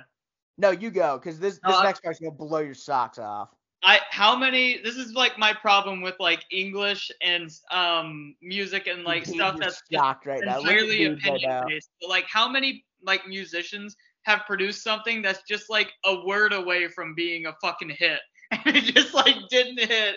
Someone changes one fucking word and it's just like blows up. I'm telling you, dude, someone had to have made like some songs that like had a bunch of fucked up words in it, and they changed like a couple of them around, and like they obviously never released it with the fucked up words, but they changed it around and like they do it and it's a hit. There's literally a part in the song. I implore all of you to go listen to it. Like you can find it on YouTube. It's hilarious. Because like they say the R word a lot of times in that song. But there's one point where Fergie literally spells out the R word. She literally goes like R-E-T whatever the rest, and she does it in a way where it's like R-E-T, like she spells like the respect or whatever, but like in a hip hoppy way. And it's just like, why? No, you can't. Is this a Mandela? And then the worst part is all the comments under the video are like, I remember when you could say stuff like this and people wouldn't get offended. Like, that's all it is. It's like, I like the original better. It's like, oh my God, we live in the worst timeline. Oh my, is this a Mandela effect? No. Okay. Wow. Actually, so I was talking to Trey Schmidt about it, and I brought it up to him, and he like looked at me and he was like, dude, like, I swore I heard it that way, like on the radio. No, yeah. Sure it was like when we were like kids, right? And he's like, I swore I heard it that way, and then they re-released it, and like, you know, whatever. Wow. And he's like, I'm so happy to know that like I'm not crazy. Like he thought he was getting Mandela affected. And I'm sure there's a ton of people, dude. I'm telling you, the only reason I bring this up is because like I don't have a hot take, and two, it's important to know. Yeah. And I want our viewers to know. It's a good PSA. Somehow, like, again, it's one of those things where it's like. Mm-hmm. It's one of those things where it's like somehow like there's, and this goes with like sports too. There are guys who just get like do awful things like, or like not awful things like off field or anything, but like a perfect example is like Patrick Mahomes in the AFC title game, right?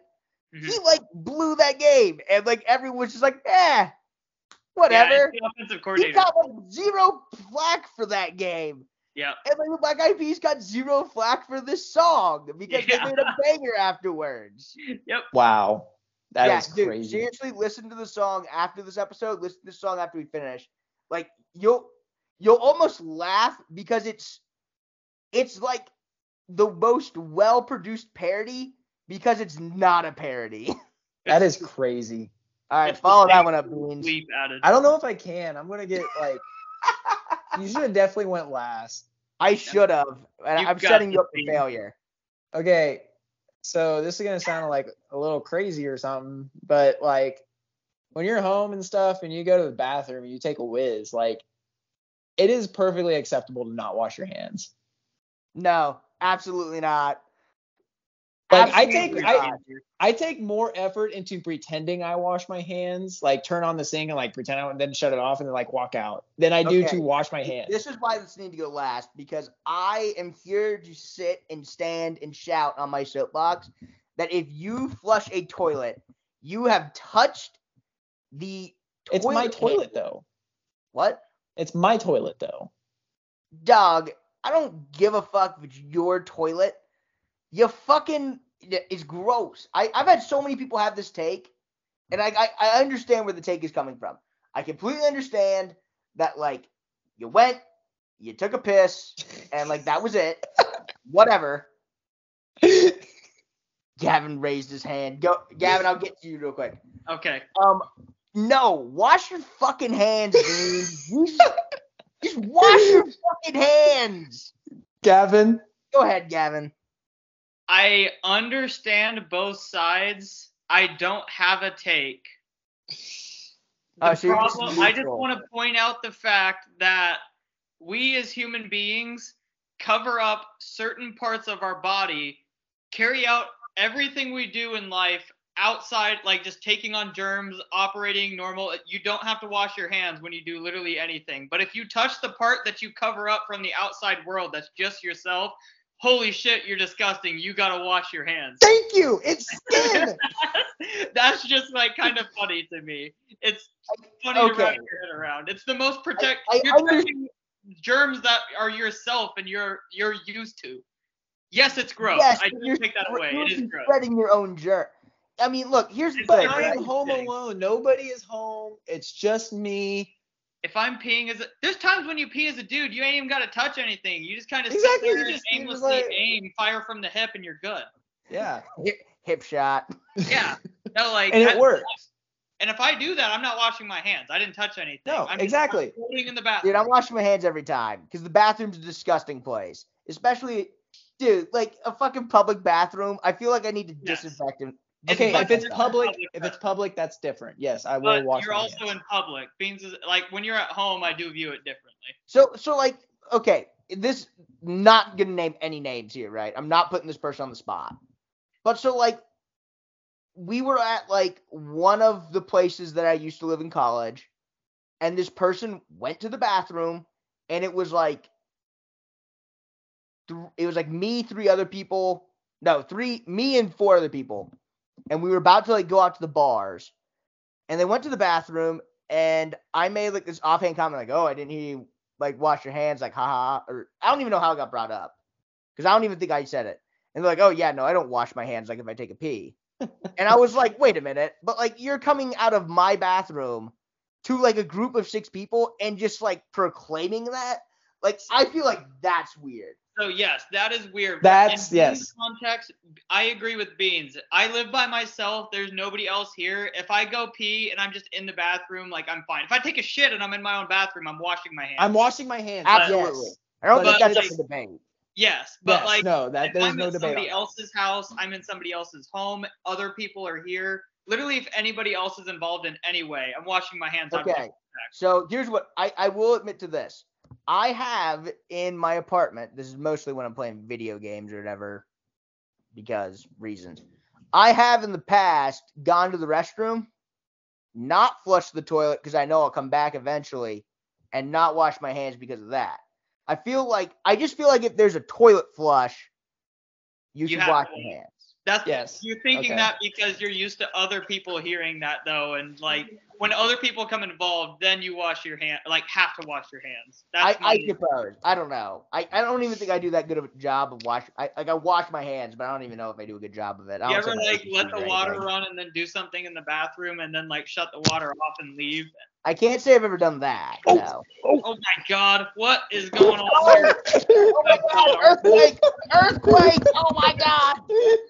Jesus. Getting attacked by a doge. Yeah, my dog. Host just was killed. For those that aren't watching. I got attacked by a dog. By a dog. Well, I think that's our cue to leave then, gentlemen. Do we have any final words? Nope. No, I think we've said enough. It's the one thing I'll say. It's training camp season. Let's get fucking crazy. Ramondre Stevenson is the number. Ramondre Stevenson is COVID to the media, where we're just gonna blow this motherfucker out of proportion, and Damian Harris is the flu, where it's still there, it's still killing people, but nobody cares anymore. It's Ramondre Stevenson season. Yeah, it's training camp. Let's get retarded in here, right? Go listen to that song, everyone. It's funny. And with that, I think we're officially canceled after that last line. We want to thank everyone for listening to us. And, since we're on YouTube now, like and share the YouTube video. Like or share the Apple Pod or the Spotify. Make sure to leave a comment while you're around. Tell us what we did good. Tell us what we did bad. We really want to hear the positive negative feedback, because that's how we get the show better. If you leave us a comment on any of the platforms, we'll read it out, no matter how bad it is, which is inviting just trouble on my part. But we'll read it out and answer your question. So make sure to drop a question in the comments. So we want to say from everyone at the Flyover State Sports Show, we're getting merch soon. Drop that one on you at the end. Have a great rest of your day. Fuck Bosco, boys, and God bless.